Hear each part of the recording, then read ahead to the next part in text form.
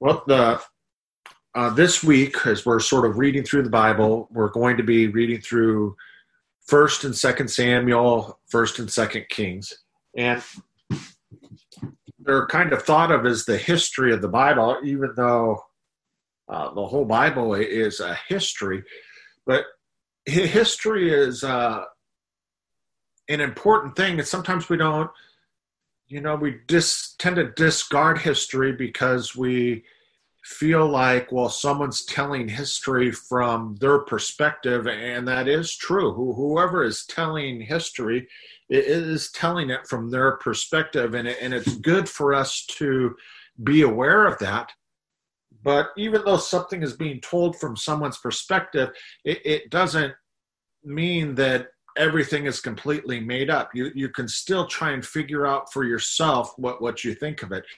And our hope with the Bible is that there's maybe some value in it being a history that just some person is telling with their own agenda, but it's written over such a huge amount of time with so many different people writing it, you would get a lot of different perspectives. But that's not really our hope when we're reading through the Bible. Our hope is that God is cluing us in, giving us history from his perspective. And the reason why he's writing it down, protecting it, and trying to tell history from his perspective is because he wants us to know him. And he wants us to have the freedom that comes from knowing him. As Paul said, it is for freedom that Christ has set us free. Well, what we're reading today, we're going to look at something at the end of 2 Kings. And we actually started in verse 3, but I think I'm just going to go ahead and start at the beginning of the chapter. It says, when King Hezekiah heard this, what it is that he heard was that the money that he had given to the king of Assyria didn't appease him, and that the king of Assyria is still planning on attacking him, and really ridiculed the nation, King Hezekiah, and God.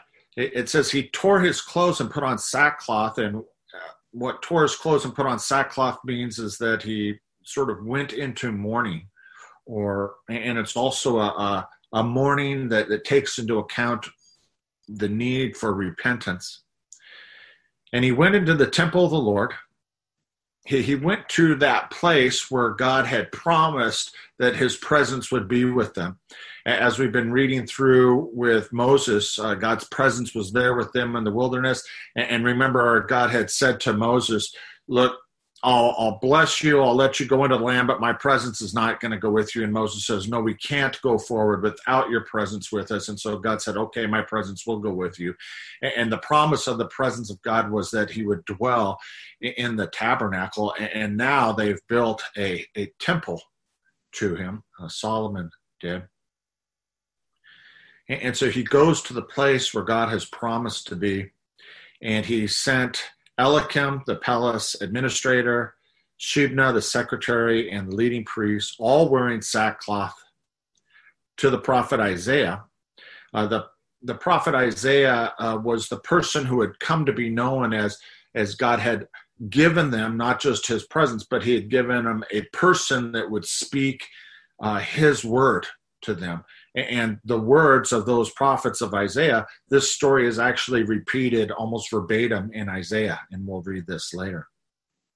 So he wants to go to God's presence. He wants to know that God is with him and that he's in this time of distress, he's about to say, and he needs to know that the presence of God is there. He's taking comfort or seeking to address the problem by finding the presence of God and seeking out what God has to say about it.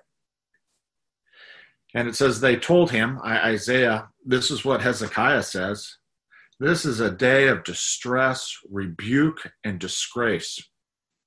As when children come to the moment of birth and there is no strength to deliver them. The deliver them is kind of inferred. What he actually just says is that there is no power.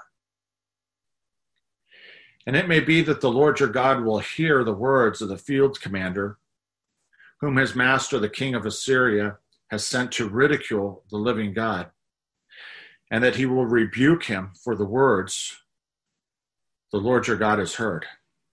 Therefore pray for the remnant that still survives. When King Hezekiah's officials came to Isaiah, Isaiah said to them, "Tell your master, this is what the Lord says. Do not be afraid of what you have heard. Those words with which the underlings of the king of Assyria have blasphemed me. Listen, he will hear a certain report, and I will make him want to return to his own country, and there I will have him cut down with the sword." Now, what Hezekiah is doing is he's saying, I'm in a time of distress. And nations come into time of distress. Regions come into time of distress. Right now, the entire world is in a time of distress. And people feel that distress in different ways.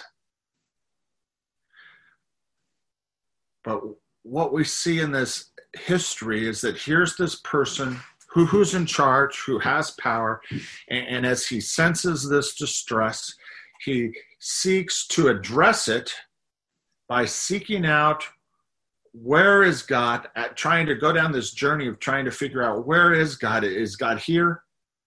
And then if he's here, I need to hear from him. I need to hear what he has to say. Now, the story, which we'll get to in a second, which we already read, was the rest of the world, or the servants of King of Assyria, basically ridicule that idea. And they say, look, this religion is nothing more than just a bunch of mumbo jumbo that's just meant to deceive the masses, is what they basically say. And so that's something that we think through, because as we hit distress, what God is saying is what you're looking for, the best way to address that situation is to start looking around and trying to figure out where is God in this whole thing, and what is God saying, and what is God doing, and what is God's plan in this whole thing, and wrestling through that. And it's not something that you just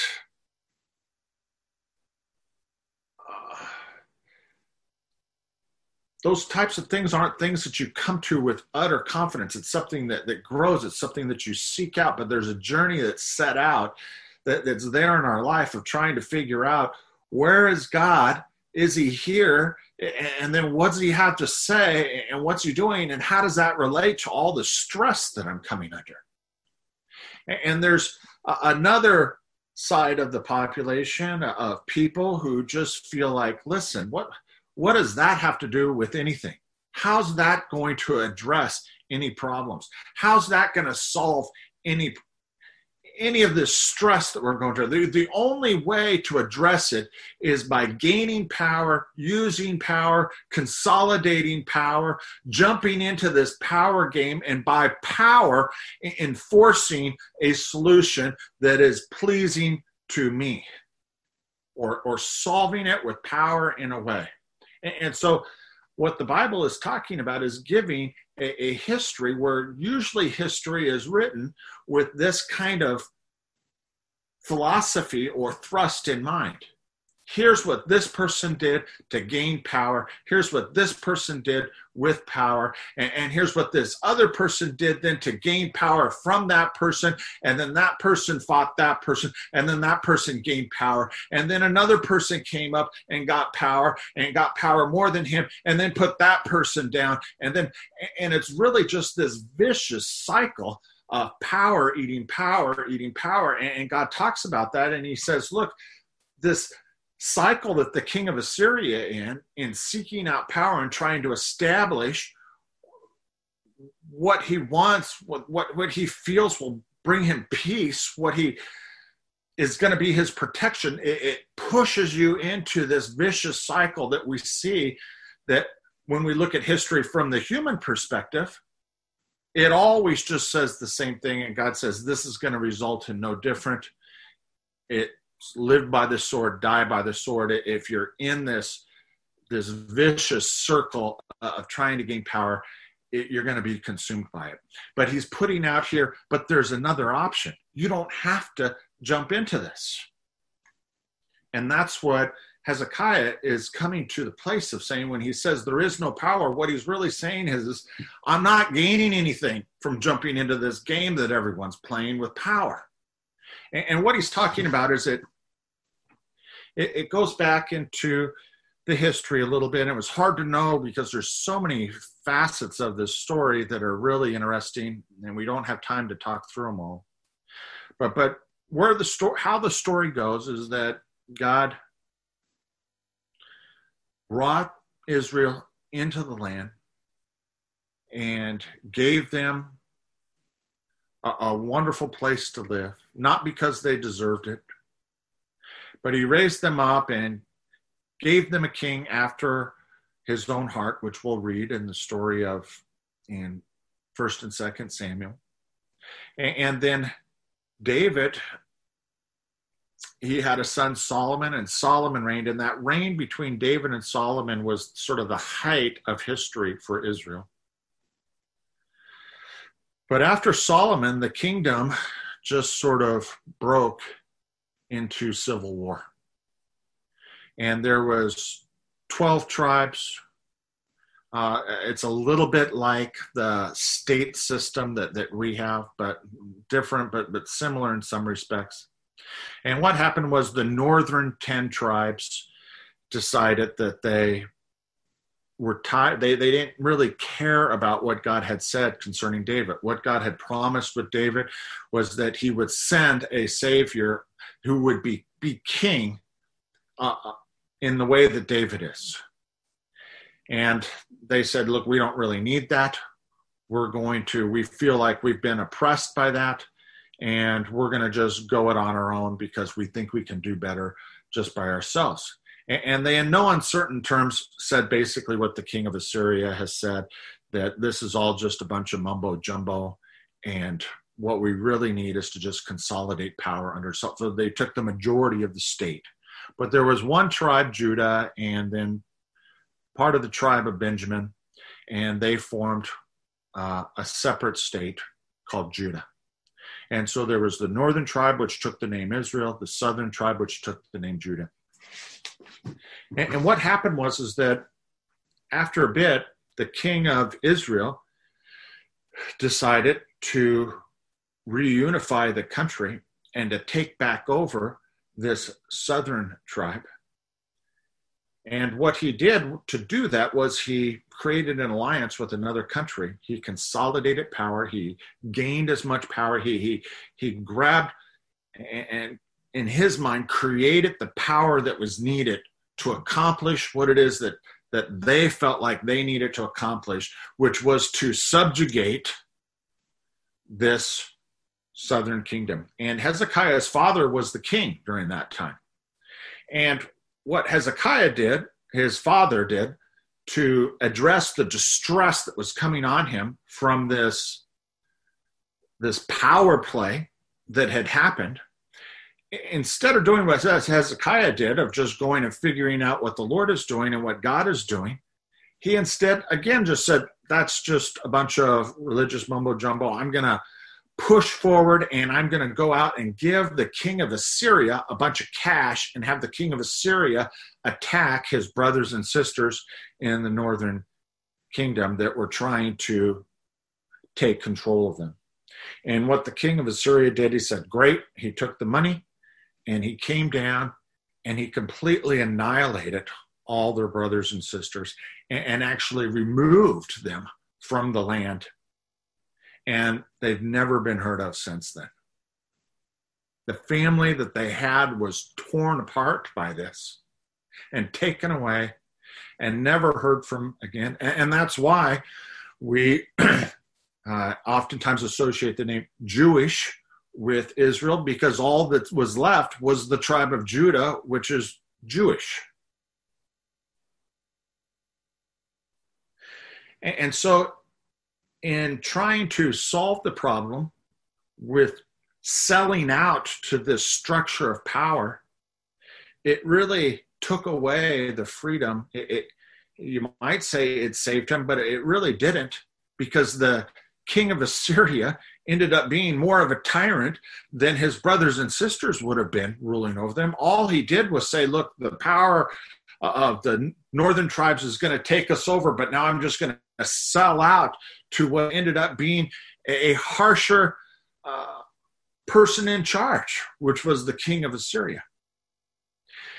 And then all that selling out and that loss of freedom all got transferred down to the next generation, and they just ended up with a situation of distress, a loss of freedom, and it was all due to the consequences of the previous generation selling them out. But Hezekiah, his son, it says that God was with him and that he prospered in everything that he did. And what it means by saying that is that as Hezekiah started going out and doing things, he started to notice that God was with him, or he started down this journey of when things started working out, this would work out, or he would get some money here, or this would be successful there. He started to evaluate it and see that what has happened, my power doesn't account for what has happened, that there's this gap there, that something was accomplished that was, in my evaluation, when I look at it, I don't think I was actually able to do that. And he started him down this journey of asking himself, I have this feeling that God is here with me, and what God is doing is exercising his power on my behalf. I'm starting to sense that. And as he started to sense that God was there and that God was using his power on his behalf, what that resulted in, and some people would say, well, that's just a bunch of mumbo jumbo. But for Hezekiah, it made an actual difference. And the difference that it made was it gave him the courage to think freely. It gave him a sense of freedom.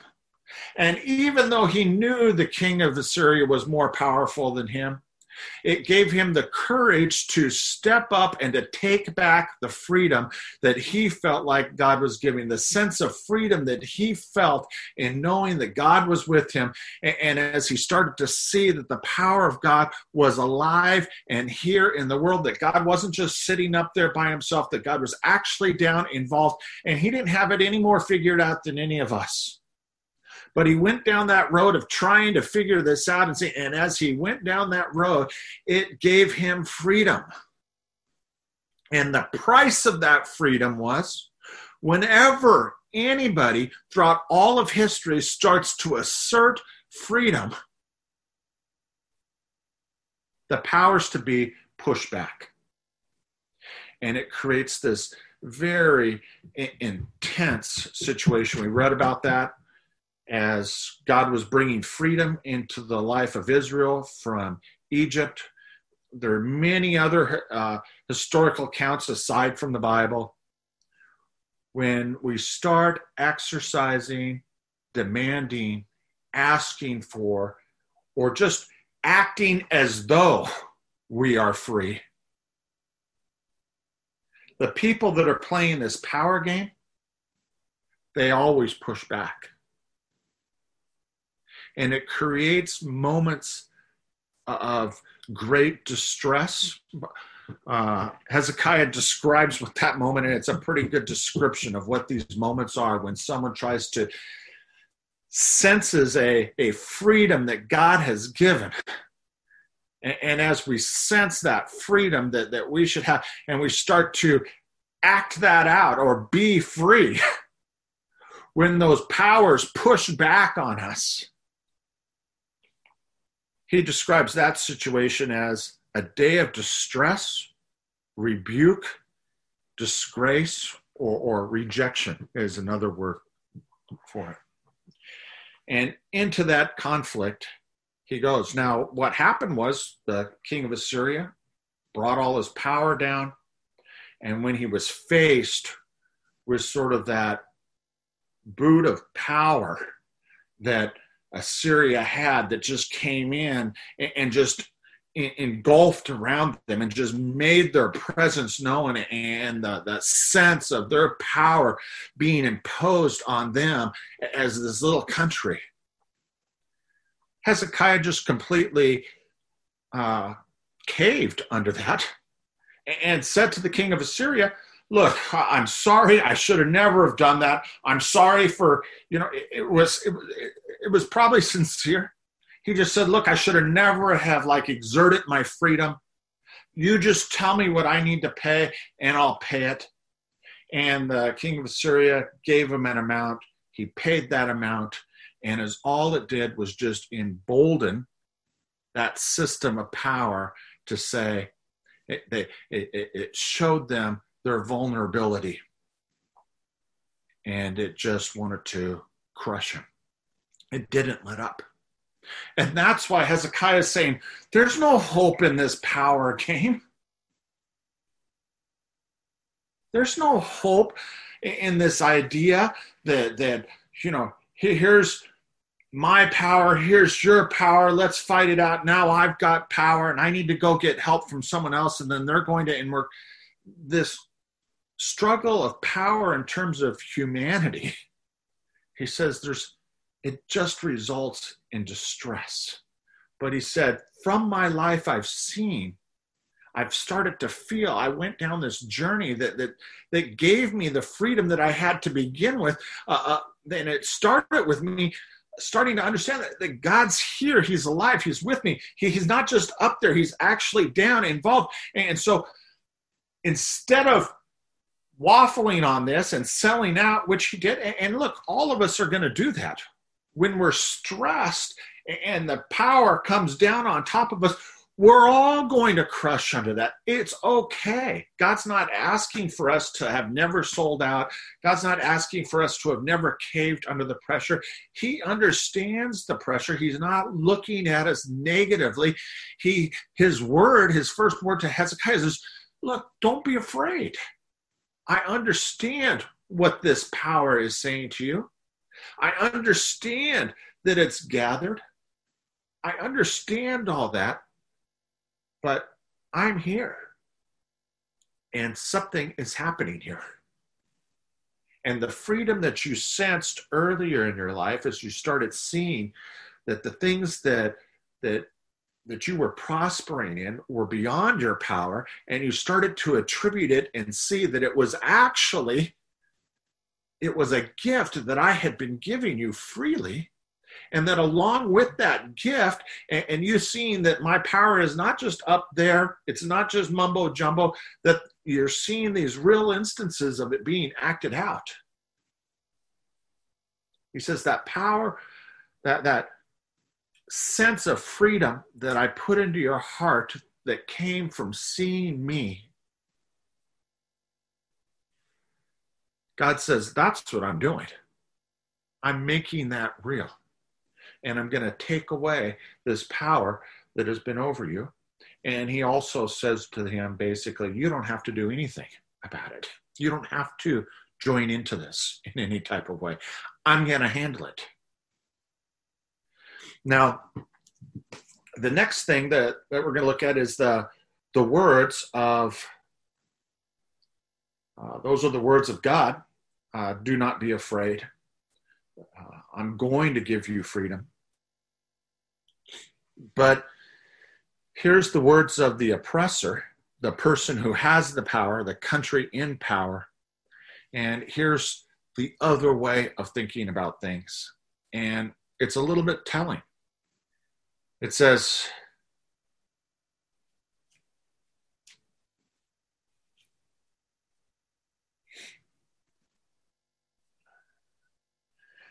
verse 5.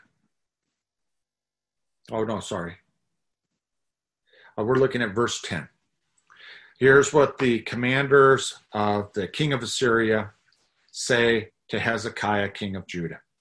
Do not let the God you depend on deceive you when he says, Jerusalem will not be given into the hands of the king of Assyria. Surely you have heard what the kings of Assyria have done to all the countries, destroying them completely.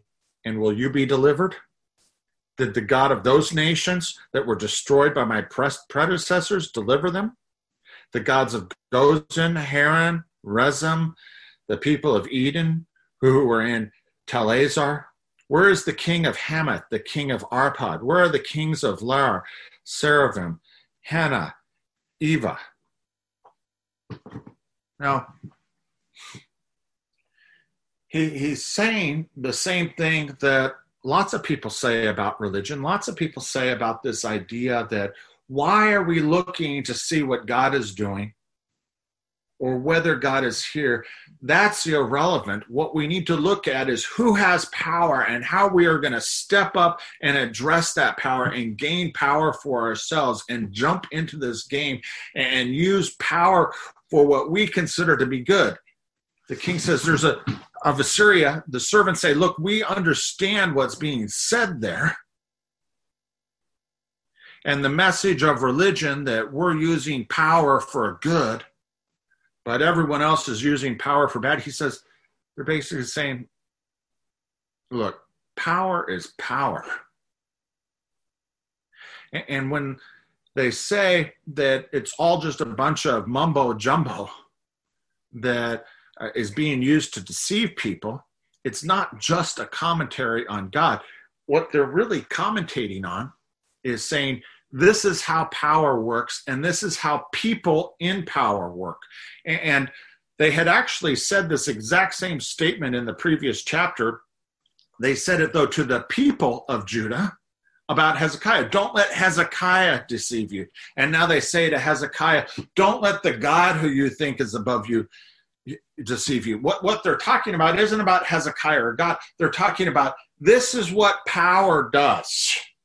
Whatever power there is, whether you think it's good or bad or however it is you want to evaluate it, let's just speak the truth here. Here's what power does. Power will say whatever it thinks it needs to say to get you to do what it is that it wants you to do. Power will figure out whatever it is that you want to hear and will say it to you if it thinks that by saying it to you, it will be able to capture you and take you into its fold and use you in the way that it wants to. And what they're saying and what God gets upset about, and God calls blasphemy here at the end that we'll get to, is they're saying if there is a God, if that God has power, then that God is acting, that power that God has acts in a way that is no different than the way that our power acts. There's no difference between the way that God administers power and the way that everyone on earth administers their power. And God takes huge offense at that. I was, look, the reason why they're saying this even out loud, it's one thing that's what they do. When we're in power, we'll just say whatever we need to say to deceive people, to be able to subjugate them and to get them under our power. To get them to do what we want them to do rather than what they may or may not do. We don't want to leave it up to their free will. We don't want to leave it up to their choice. We want to come in and intervene into their life with these words to pull them in, to deceive them so that we will be able to determine the choice that we want them to make. And the reason why this is a powerful argument that they give is because we all know that it's true. I was just last night, I don't know why, I just thought, oh, maybe I'll watch a little bit of news. That was probably a mistake, but I couldn't really get, the news thing didn't work because I was trying to find some sort of free news, but the only thing that popped up on the screen at first was just the news network's name and then the slogan underneath it, which was, "We care." And the first thing that popped into mind was, do you care? Or have you paid a lot of money to figure out that, like, the people that you think you can influence to come and watch your show will be influenced to watch it if you put the slogan up, "We care"? Lots of people are changing slogans right now. Lots of people are making different statements right now. They could have made it 2-3 months ago.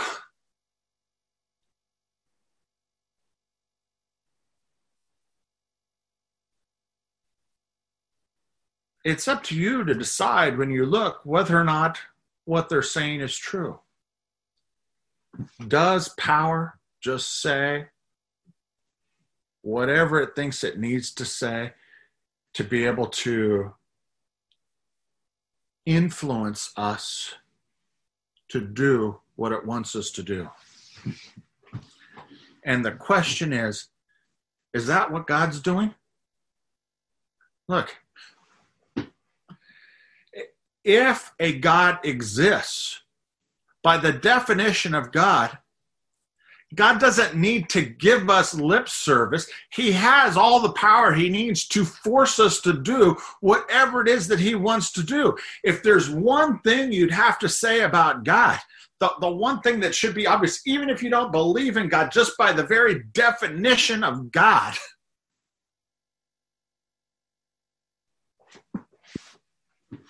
is he's not using his power to take our freedom away. He's giving us way more freedom than any of us think would even be good. I mean, that's the whole problem that we have with the concept of God. How can there be this God that's so good and yet give us so much freedom to do so much evil? I mean, you can question that, but the one thing you can't question is God's obviously not taking our freedom away. He's giving it to us.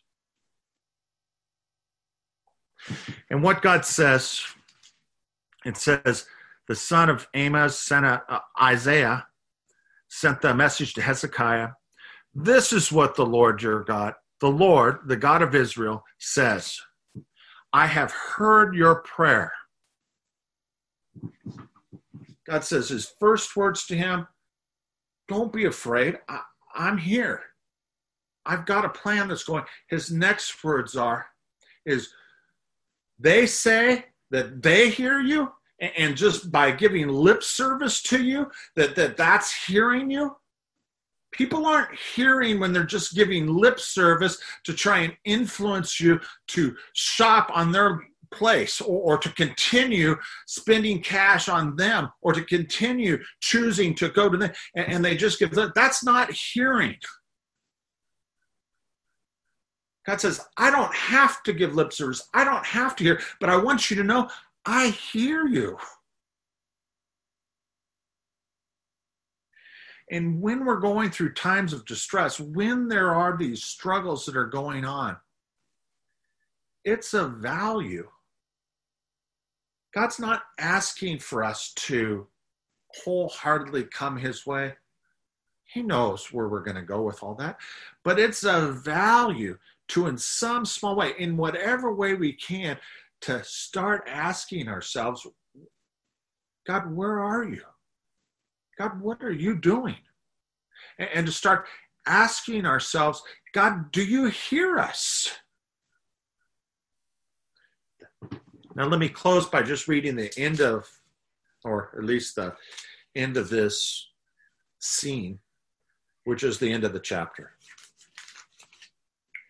It says, that night, the angel of the Lord went out and put to death 185,000 people. We've talked about that before. What's this angel of the Lord? Well, whatever it is, it puts it into singular terms.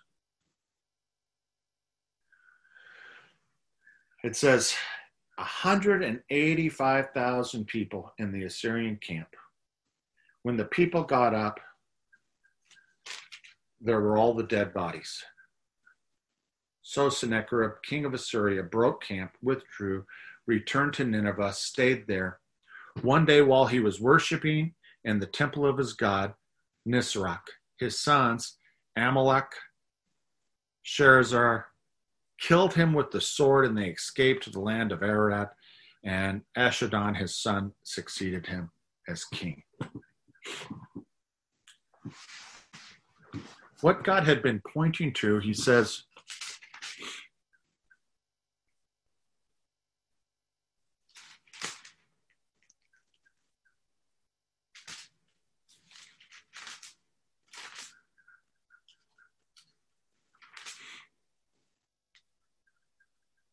well, I can't find the verse in my Bible, but what the verse says is that he says, the reason why I'm going to do this is for my own sake and for the sake of my servant David. And when he brings up David, what he's bringing up is, again, this promise of Jesus that Judah had been holding to ever so tentatively, that God would send someone who would reign in the line of David. And what he's talking about is Jesus, or that's what I believe. And that's what the writers of the New Testament believed, and what Jesus says. But what that means is he's pointing to something. And he's saying the greatest indicator that I am with you is if I actually come down and become one of you and walk among you as you walk and feel this stress being imposed on me in the same way that you feel it. And as Jesus lived freely, he didn't make compromises like we do, and that's okay. God's okay with that. But when Pilate said, don't you know that I have the power over you to kill you? He was said that because he was upset because Jesus didn't say a word. He just was standing there in silence.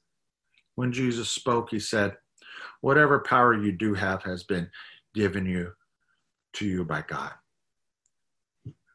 What we have with Jesus is,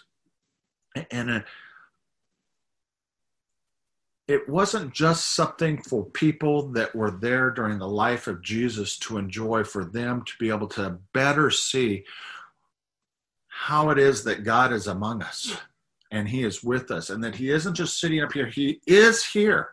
And even though Jesus was killed on the cross by the powers around him, and even though there was no change in those powers, they were evil, they remained evil. In spite of it all, God raised him from the dead. In other words, God was able to give life and give freedom in the midst of the worst of what everyone was able to do. And that's the hope that we're clinging to with Jesus. But it wasn't something that was just for people at that time. What it is it's now a history that we read. And what the Bible is it's not just a dead history that we read of events that happen. It's that God is speaking to us through this. And so to tie it up, what I feel like God's saying to us is, when we start going through stress and not knowing how things are working out, and we start feeling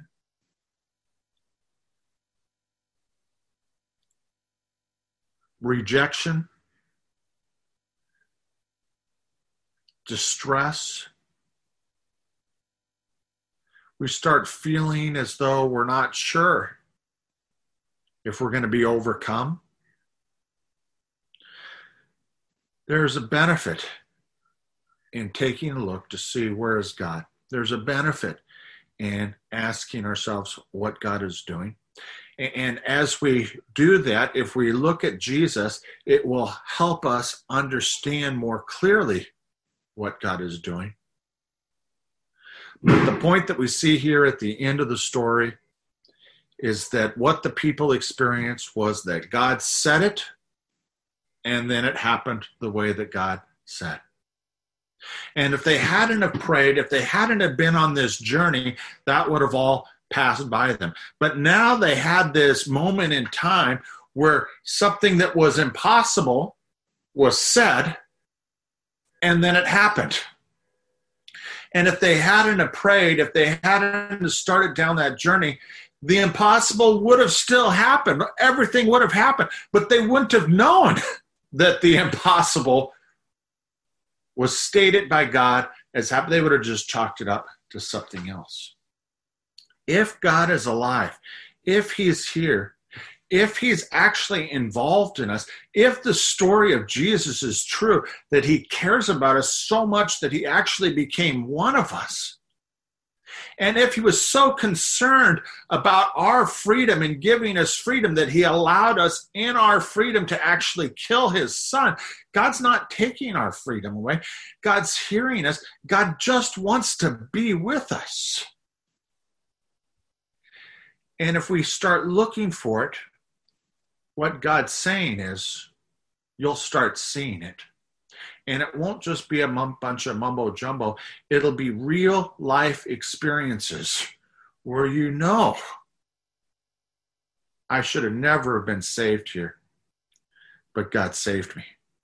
And as we grab a hold of that and gain confidence in that and grow in that, the result of that is that it throws off all the yokes that are on us.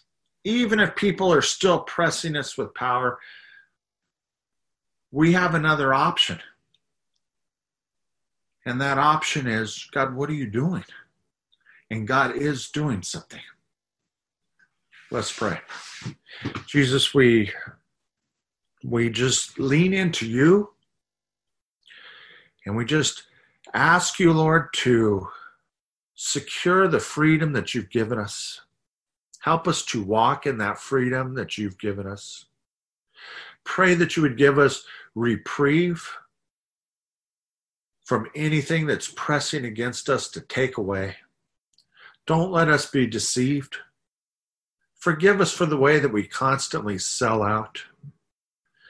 But Lord, we just pray that we would be able to walk in, that we would be able to see, that we'd be able to take confidence, that we would know that you're here with us and that you're acting on our behalf.